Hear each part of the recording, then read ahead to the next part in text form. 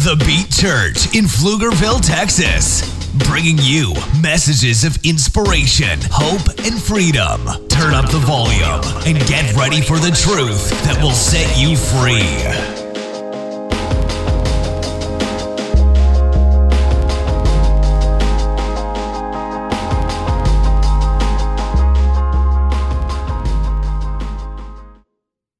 Today's sermon is against all odds, and my question for you is, what are the odds of us being here? And so we're going to talk about odds a little bit. The first one is, what are the odds of winning the lottery? Did anybody buy a lottery ticket today? Has anybody bought a lottery ticket this week? Darn it, I was trying to get you so I could have to counsel you out of your gambling issues. Somebody in here did. Now I have to counsel you about lying, because somebody in here must have bought a lottery ticket. So listen, 14 million to 1. If you buy a lottery ticket, your odds of winning the jackpot's 14 million to 1. That's pretty large odds, but people buy them all the time, hoping to win.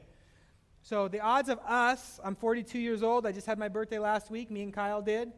He's 45, but he looks great with better hair than me. But hey, we both share the same birthday, September 3rd. The odds of my wife and I in our 40s having a newborn baby would peg somewhere around negative 1,000%. But we now have a 5-month-old that we got as a newborn that we adopted because God had a different plan than what we had. And so those are the odds of that. The odds of my son Jackson ever beating me at basketball would be even lower than us adopting. And I found out about 2 weeks ago that the odds of me beating him at basketball have dramatically swapped. He's getting older and stronger and more athletic, and he talks a big game, and now he can actually back it up, which he could never do before. So it's changing quickly. Odds make life feel like things are just insurmountable. Like, you know what? The odds of that actually happening, the odds of me getting that promotion, the odds of me getting that job, the odds of us working out our differences in this marriage, the odds of us XYZ, fill in the blank, the odds of me making it at my apartment, the odds of me overcoming this addiction, the odds are stacked against me. Ever doing something great, of God ever using me and having a big destiny for me, of something really significant happening, the odds just feel stacked against me, against my life, against my marriage, against my kids, against me. A lot of times we can feel that way. And so we're going to talk about the odds of this church even happening, because we're coming up on our 1-year anniversary.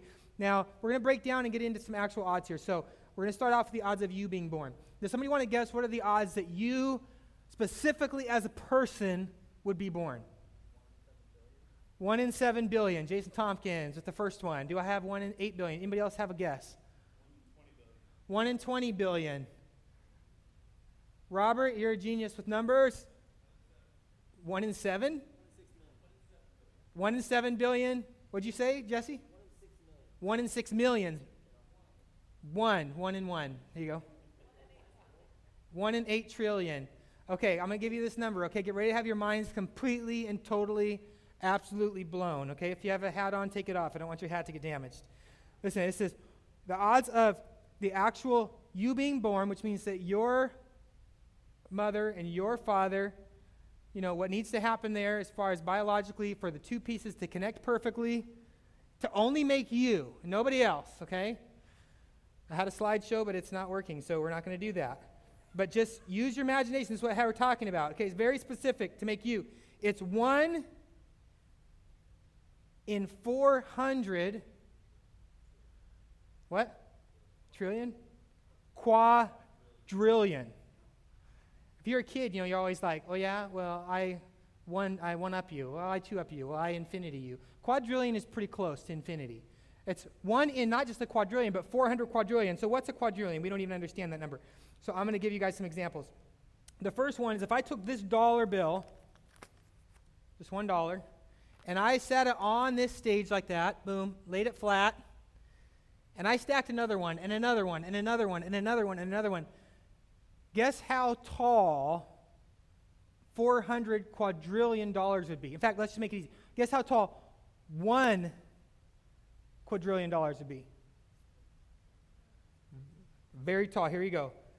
If you were to stack this, okay, just one, not hundreds, just $1 quadrillion, it would go from here, actually from Texas, the space station over in Houston. It'd go from there to Venus, 3 times in dollar bills, flat dollar bills. That's just 1 quadrillion. Stacking these thin things on top of each other. You go to Venus 3 times. Now, we're not talking about 1 quadrillion. We're talking about 1 in 400 quadrillion. That's a lot. So what does that look like? Well, 1 in 400, we're talking 400 times the amount. So 1,200 stacks of 1s to Venus. Right? 3 times 400. We're talking 1,200 stacks of 1s. That's a lot of dough. That plays a lot of games at the arcade.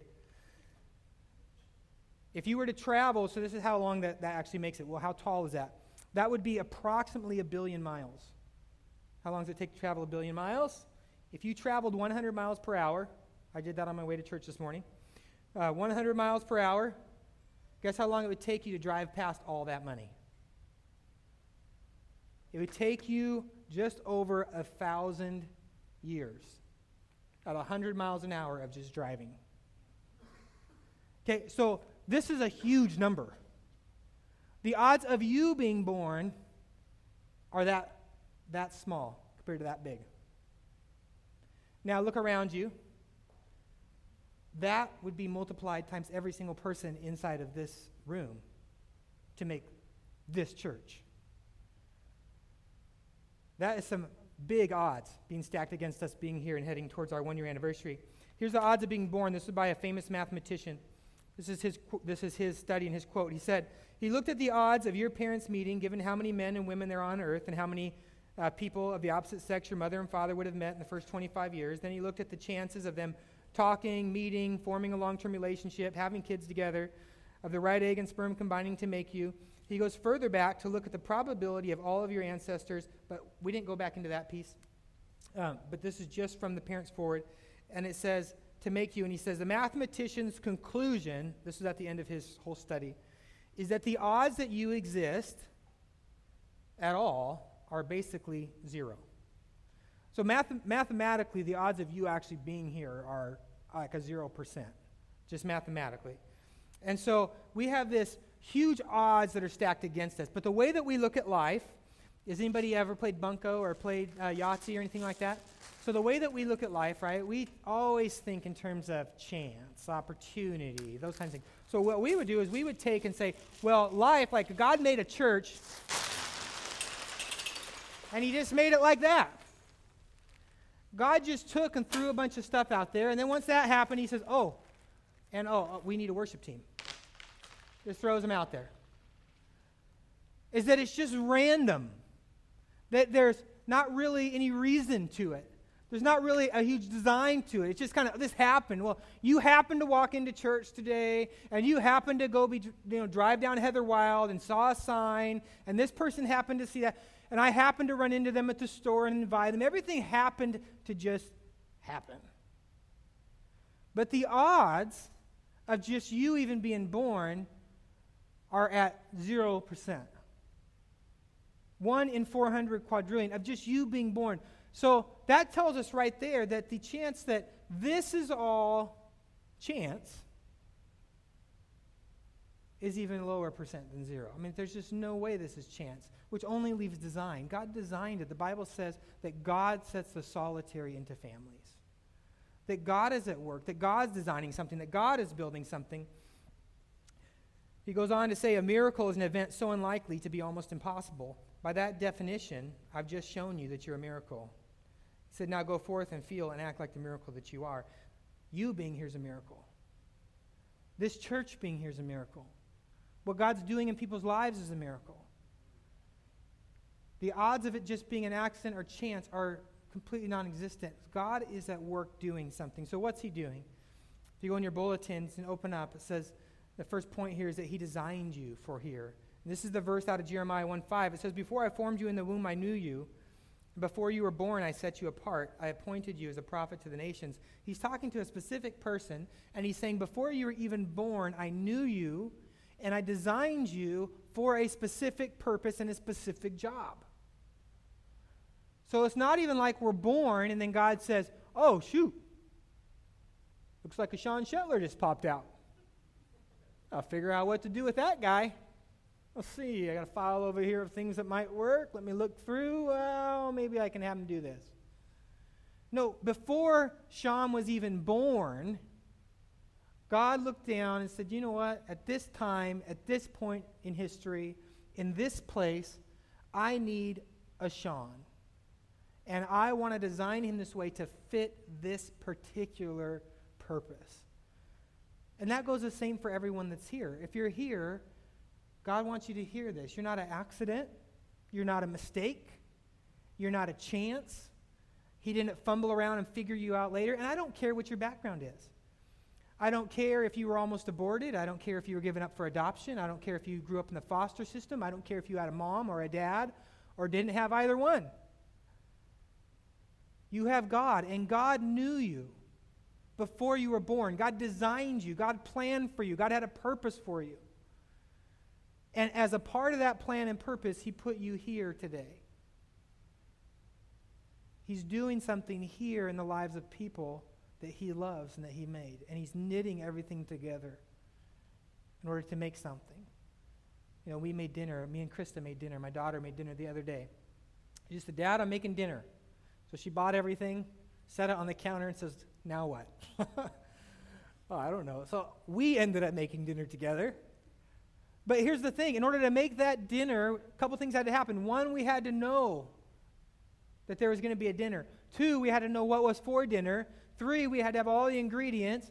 4, we had to actually take those ingredients and assemble them to make that meal so that it could be available.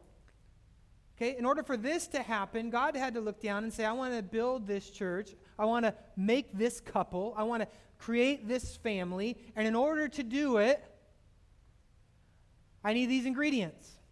Maybe you're here today and you're married and you think, you know, I married the wrong person.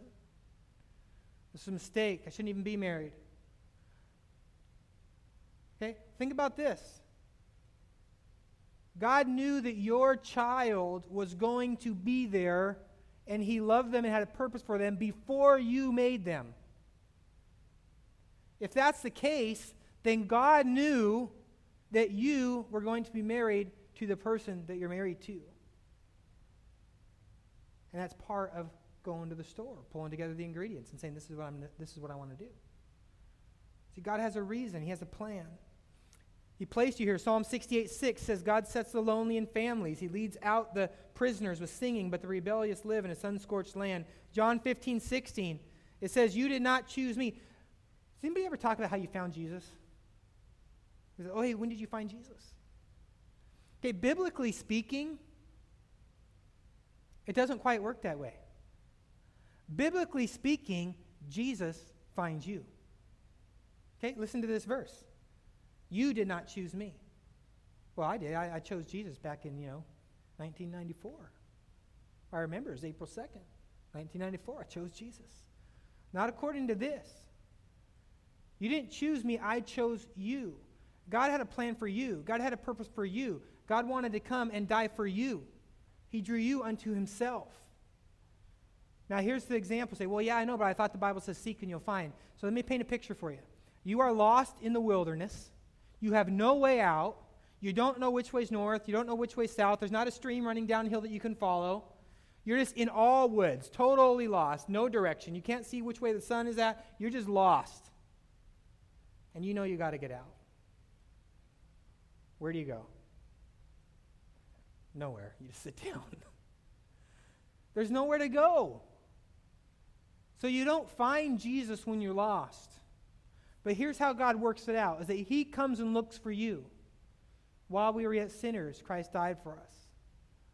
That he comes to find you, that he leaves the 99 to find the one, that God is always looking for you. So God comes to find you, and as he's going through the woods, looking for you, trying to draw you to him, he eventually is in your proximity, and he says, hey, Jim, come to me. Now Jim wakes up, I hear him. And Jim runs 50 feet over to God and says what? I found him. I found him. But he didn't find him. He heard him, and yeah, he kind of found him. Like a dad playing hide and go seek with the kid. After like 20 minutes of sweating to death in the closet, you finally start rattling the door and making noise. Start coughing a lot, hoping that your kid will find you. Fall asleep. Only to find out 3 hours later, that your wife had put the kids down for a nap and you just sweated it out in the closet. But this is the idea that God comes so close and so near in looking for us that we finally can hear his voice, and he draws us in. And he finds us. He has a purpose. So God finds you and he places you here. So he's designed you for here. He's placed you here. He's equipping you here. Ephesians 4, starting verse 11, it says, "So Christ himself gave the apostles, prophets, evangelists, pastors, teachers." So that's people like me, pastors, teachers, evangelists, people that go out and seek and save the lost, and they love people that are hurting and broken. They say, "Hey, come find Jesus with us. He's in here. Come over to this spot." And they gather, and then why? They gather, this says, so that they can then equip you for the work of the ministry. That God's bringing you in not as a spectator, but that he's designed you for a purpose, so he's bringing you in as a participant, as a team member, not as a water boy, not as just somebody on the sideline that doesn't ever get in the game. He's bringing you in because he wants to put you in the game. He wants you to be a part of the family, a part of the team. He has a desire to use you to grow his family, to extend his kingdom, to set people free from addiction, to restore marriages, to take lives that are broken and shattered and put them back together, to comfort people that are grieving. He wants to use you to bring life, to do what he did when he was here. Jesus said, "As the Father sent me in the world, so I send you." He wants to use you to touch the world around you. It goes on in that verse 13, it says, "Until we all reach unity in the faith and in the knowledge of the Son of God and become mature, attaining to the whole measure of fullness of Christ. Then we will no longer be infants, tossed back and forth by the waves and blown here and there by every wind of teaching and by the cunning and craftiness of people and their deceitful scheming. Instead, speaking the truth in love, we will grow to become in every respect the mature body of him who is the head, that is Christ. From him the whole body," he's talking about all of us, "is joined and held together by every supporting ligament. It grows, it builds itself up in love as each part does its work." That every person here, that God is pulling us together in order to extend his family, extend his kingdom. So he put you here to equip you to be a part of it. And sometimes people will attend and they'll be somewhere and they'll say, "Well, I'm here and I don't even really know if I'm needed. I bet you if I left, no one would know I left. Or I bet you, I don't have much to offer. People are probably tired of me being here." Or all of these thoughts. I can just tell you right now, those are not from God. Because God's word is saying that everyone has a part, everyone has a piece, that we're joined together in unity to do his work. So this is what God's building, and then he's equipping you here. He's empowering you here. 1 Corinthians chapter 1, it says, "Brothers and sisters, think of what you were when you were called." Think of what you were when you came to church. Okay? Who were you before God called you? Now, when we say church, we mean two things. One, we mean gathering like this on Sunday, but we also mean, the Bible talks about ecclesia. It's the called out ones. It's those that are called out of the woods, called out of the world, called out of being lost, and that they're set apart and gathered together to be his family. And that's the church. So we're the church. There's another church down the street. There's another church down the street. There's another church. There's churches all over the world, but it's these people that have been called into relationship with Christ. And we all make up this body, this church of God. But it says, how many of you, he says, think of where you were when you were called. Not many of you were wise by human standards. Not many were influential. Not many were of noble birth. But God chose the foolish things of the world to shame the wise, and he chose the weak things of the world to shame the strong. Anybody ever feel weak or foolish? Feel like, oh man, I just don't quite measure up. Oh, I just don't quite, I've said this before, but I came to church at 3 a.m. in the back seat of, I always say a friend, but he's actually here now, Josh Jensen's car. The sound guy. The back seat of his car at 3 a.m. in the morning to a pastor's house, knocking on the door. Hey, I got a drunk in the car, and his wife's getting ready to leave him. Well, that's how I came to church. And it got worse before it got better. So if you got in a car and drove here, congratulations. You have a huge head start on me. A huge head start. Wherever you came from doesn't matter. God has a future for you. God has a purpose and a plan. He's added you to his family. We added Kira to our family. We adopted her. That's not now for the rest of her life. It's like Kira's like, well, you were kind of came in at the end, and you didn't come in like the natural way. You kind of came in through adoption. So we have plans, but you're off to the side. You're not really part of the regular plan. No, she's a part of our family. The Browns are fostering. They got foster kids coming into their home. How awesome is that? When they come in, it's not going to be, okay, well, be careful. Don't ever call me mom or dad on accident. Don't sit down at our regular dinner table. We got a side table. That's the foster table in the corner.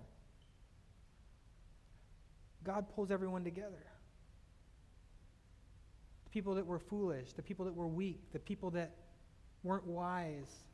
But God says that he uses them to do something great in that passage. And that's what God's doing here.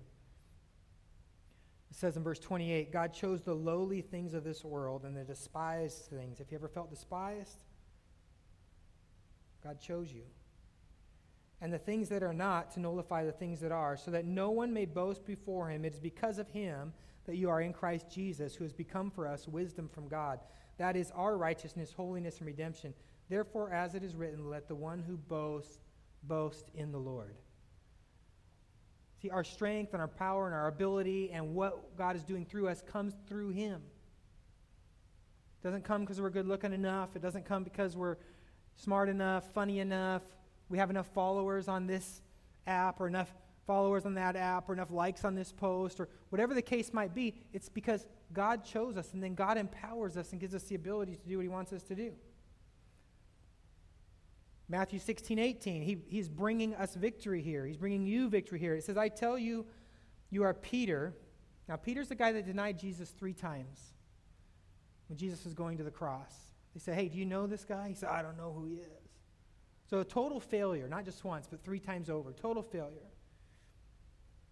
And this is what Jesus tells him after he rises from the dead. He says, I tell you, you're Peter, on this rock I will build my church, and the gates of hell will not prevail against it.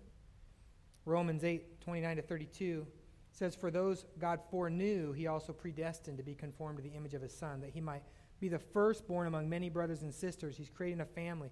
And those he predestined, he also called. And those he called, he justified. And those he justified, he also glorified. Now, I'm just going to stop there for a second. That those he predestined, those that he knew before you were born, that he loved you, that he wanted a relationship with you, that he cared about you, and he calls you, and then he justifies you. Well, what does justify mean? Okay, here's a great phrase to remember for justify. Okay, when God justifies you, right, he justified me, so it is just as if I had never sinned. That's justified.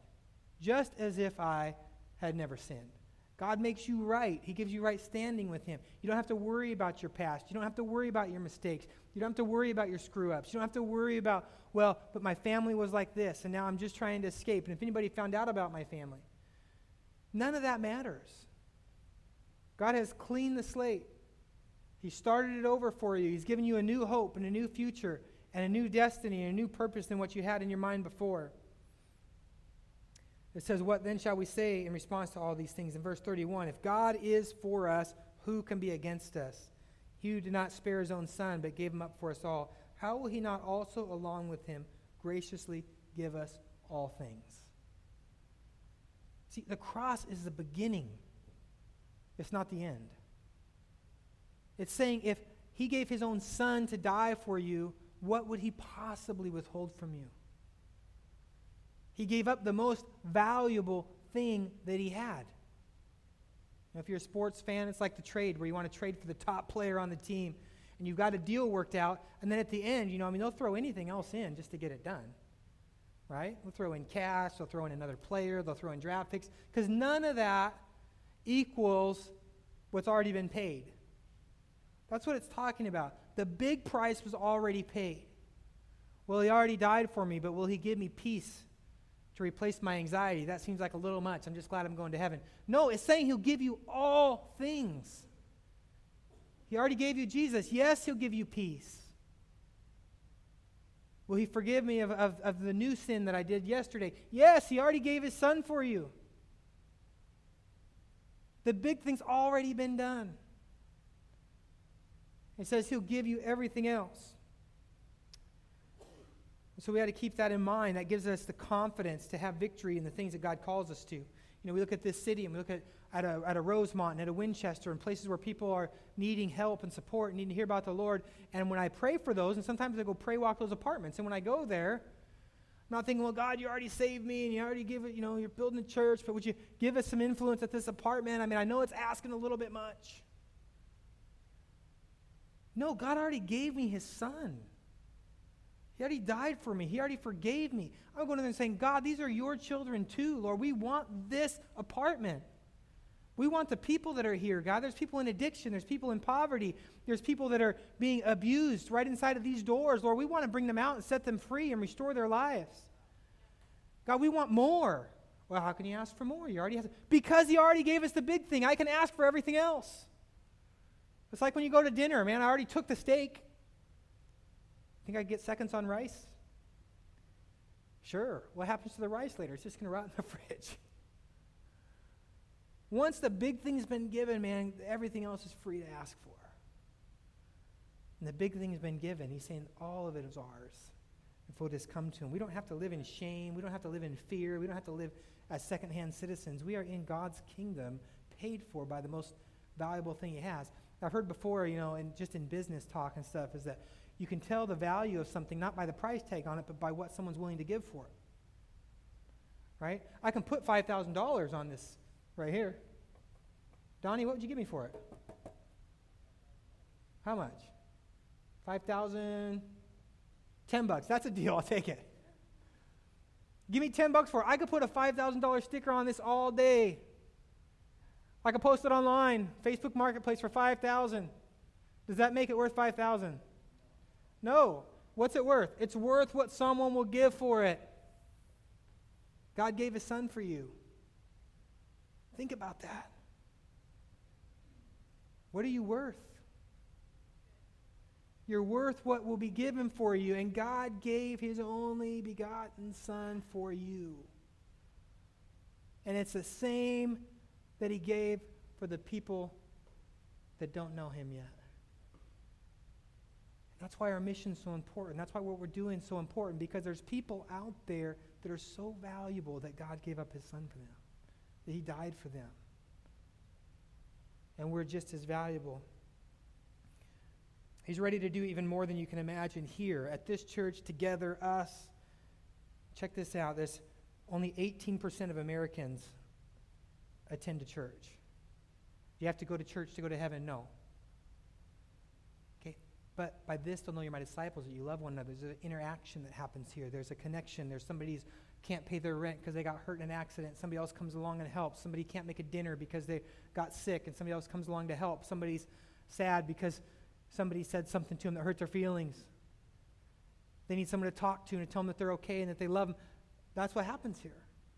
So there's people out there that are getting torn down all the time. They're not being built up and encouraged. They're not being loved on. They're not being told about the value that they have in Christ, that God made them, that God knew them before they were born. And that's 8 out of every 10 people that you walk by. In the United States, we're not a church country anymore. We're not a Christian country anymore. That's the old days. Okay, it's been gone. Check this out. If you took all of the people that are not part of a church, the unchurched people of the United States, and you put them all into their own location, and you drew a border around them and put a border patrol on the edge of it, and made it a country, just the unchurched people in the United States, you made a country just out of them, they would be the 8th largest country in the world. The 8th largest by number.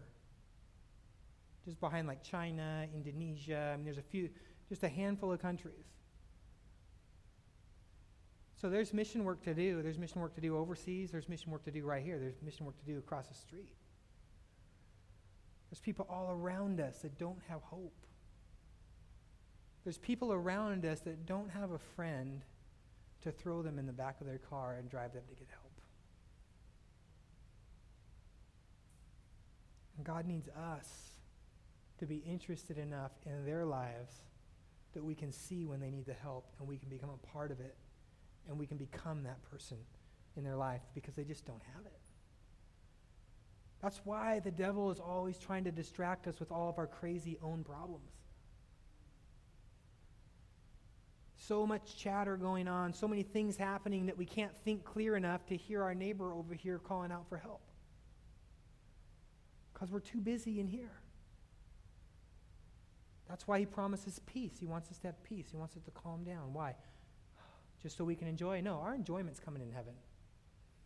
Jesus said, in this world we'll have many troubles. So then why do we want peace if we're still going to have trouble? We want peace because when it all calms down, we can hear. We'll all be downstairs having a blast in our living room. Everything's loud. Everything's crazy. And all of a sudden somebody will go, hold on. Quiet. I think the baby's crying. I think the baby's crying upstairs. And then we all say, just turn the radio up. Blast it. We don't want to hear it. No, we get up and we go help. Why? Because we had to get everything peaceful, quiet, stop, so we can hear. We have to have peace in our own heart, peace in our own life, peace in our own mind, not just so we can enjoy it, but so that we can hear what God hears. That he hears the suffering around us. He hears the people crying out around us. He hears the people that have a need for someone to love on them, to care for them, to speak life to them. Ephesians 3:20, 21, we're talking about he's ready to do more here than we can imagine. Is through Ephesians 3:20, it says, now to him who is able to do immeasurably more than all we can ask or imagine according to his power. That's at work within us. To him be glory in the church and in Christ Jesus throughout generations, forever and ever. Amen. Check it out. To him who is able to do immeasurably, quadrillionally, huge, more than what? Than you can even ask or think. Than I can even ask or think. He wants to do more than that. More than you can even imagine. Well, I spent all night dreaming. You know what? You haven't even scratched the surface of what God wants to do.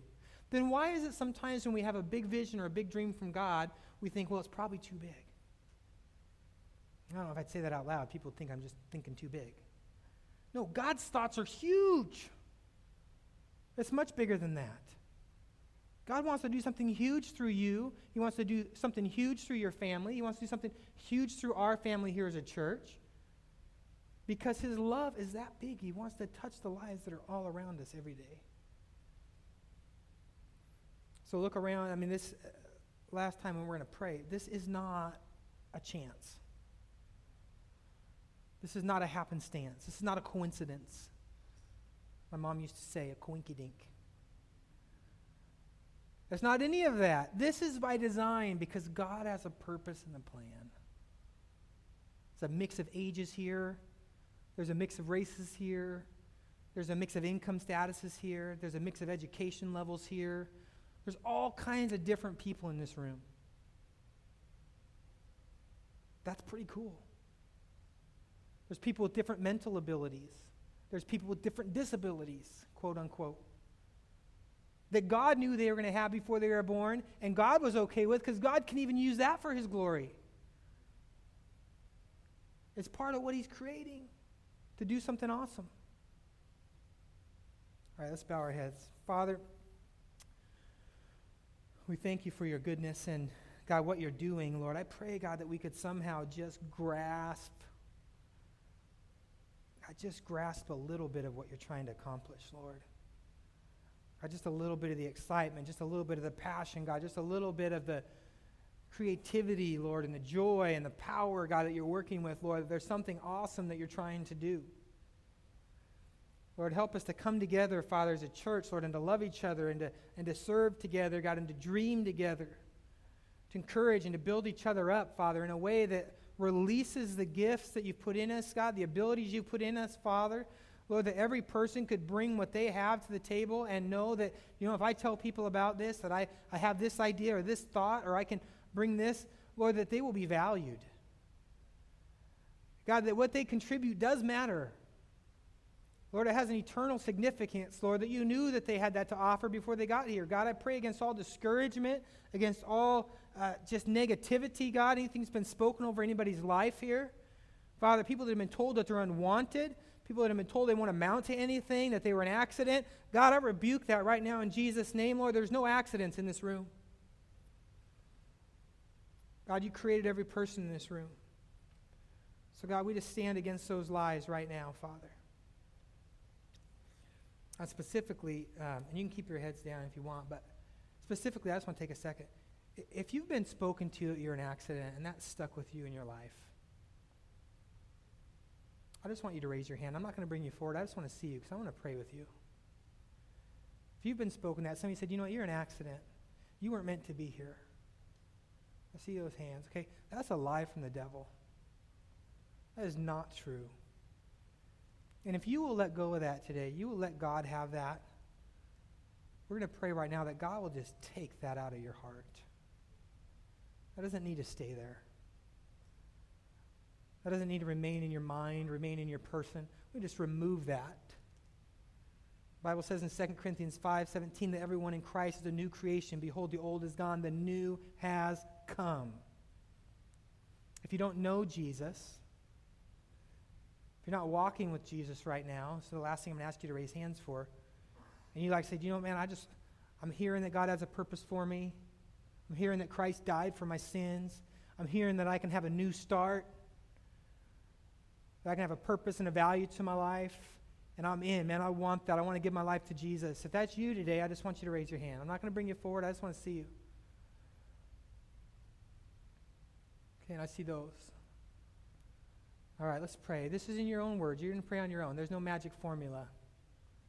Okay, this is what I want you to pray. If you've been spoken over that you're an accident, that you have no value, I just want you to give that to the Lord. One of the verses we read said he called those things which are not as though they are.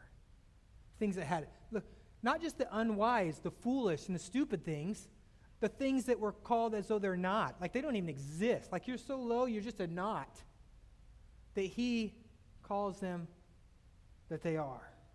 Boom. He changes the whole narrative. He's going to do that in your life. So I just want you to pray and give that to him and say, Lord, I accept your vision and purpose over my life. I accept that you had a plan for me, Lord. I accept that I am valuable, that I'm not an accident, that you do have a purpose for me. And then if you don't know Jesus, it's very simple. You're just praying and saying, you know, Lord, I'm giving you my life. Now that means he can do whatever he wants with it. It's a big commitment. Do whatever he wants with it. God might call you to change your job. He might call you to change your attitude. He might call you to change your hairstyle. I don't know. But you're giving him everything. Father, we just thank you, God, and I pray that you would, Lord, as each person prays, Lord, in their own words to you, God, that you would bring life, God, bring joy, God, bring fulfillment and purpose and destiny into their heart. God, I pray for us even as a church, Lord, I thank you for it. In Jesus' name, amen. Take the next step and visit www.thebeatchurch.com and get connected with a community committed to applying these truths in their everyday lives. You can also give now to support our messages by visiting www.thebeatchurch.com/give.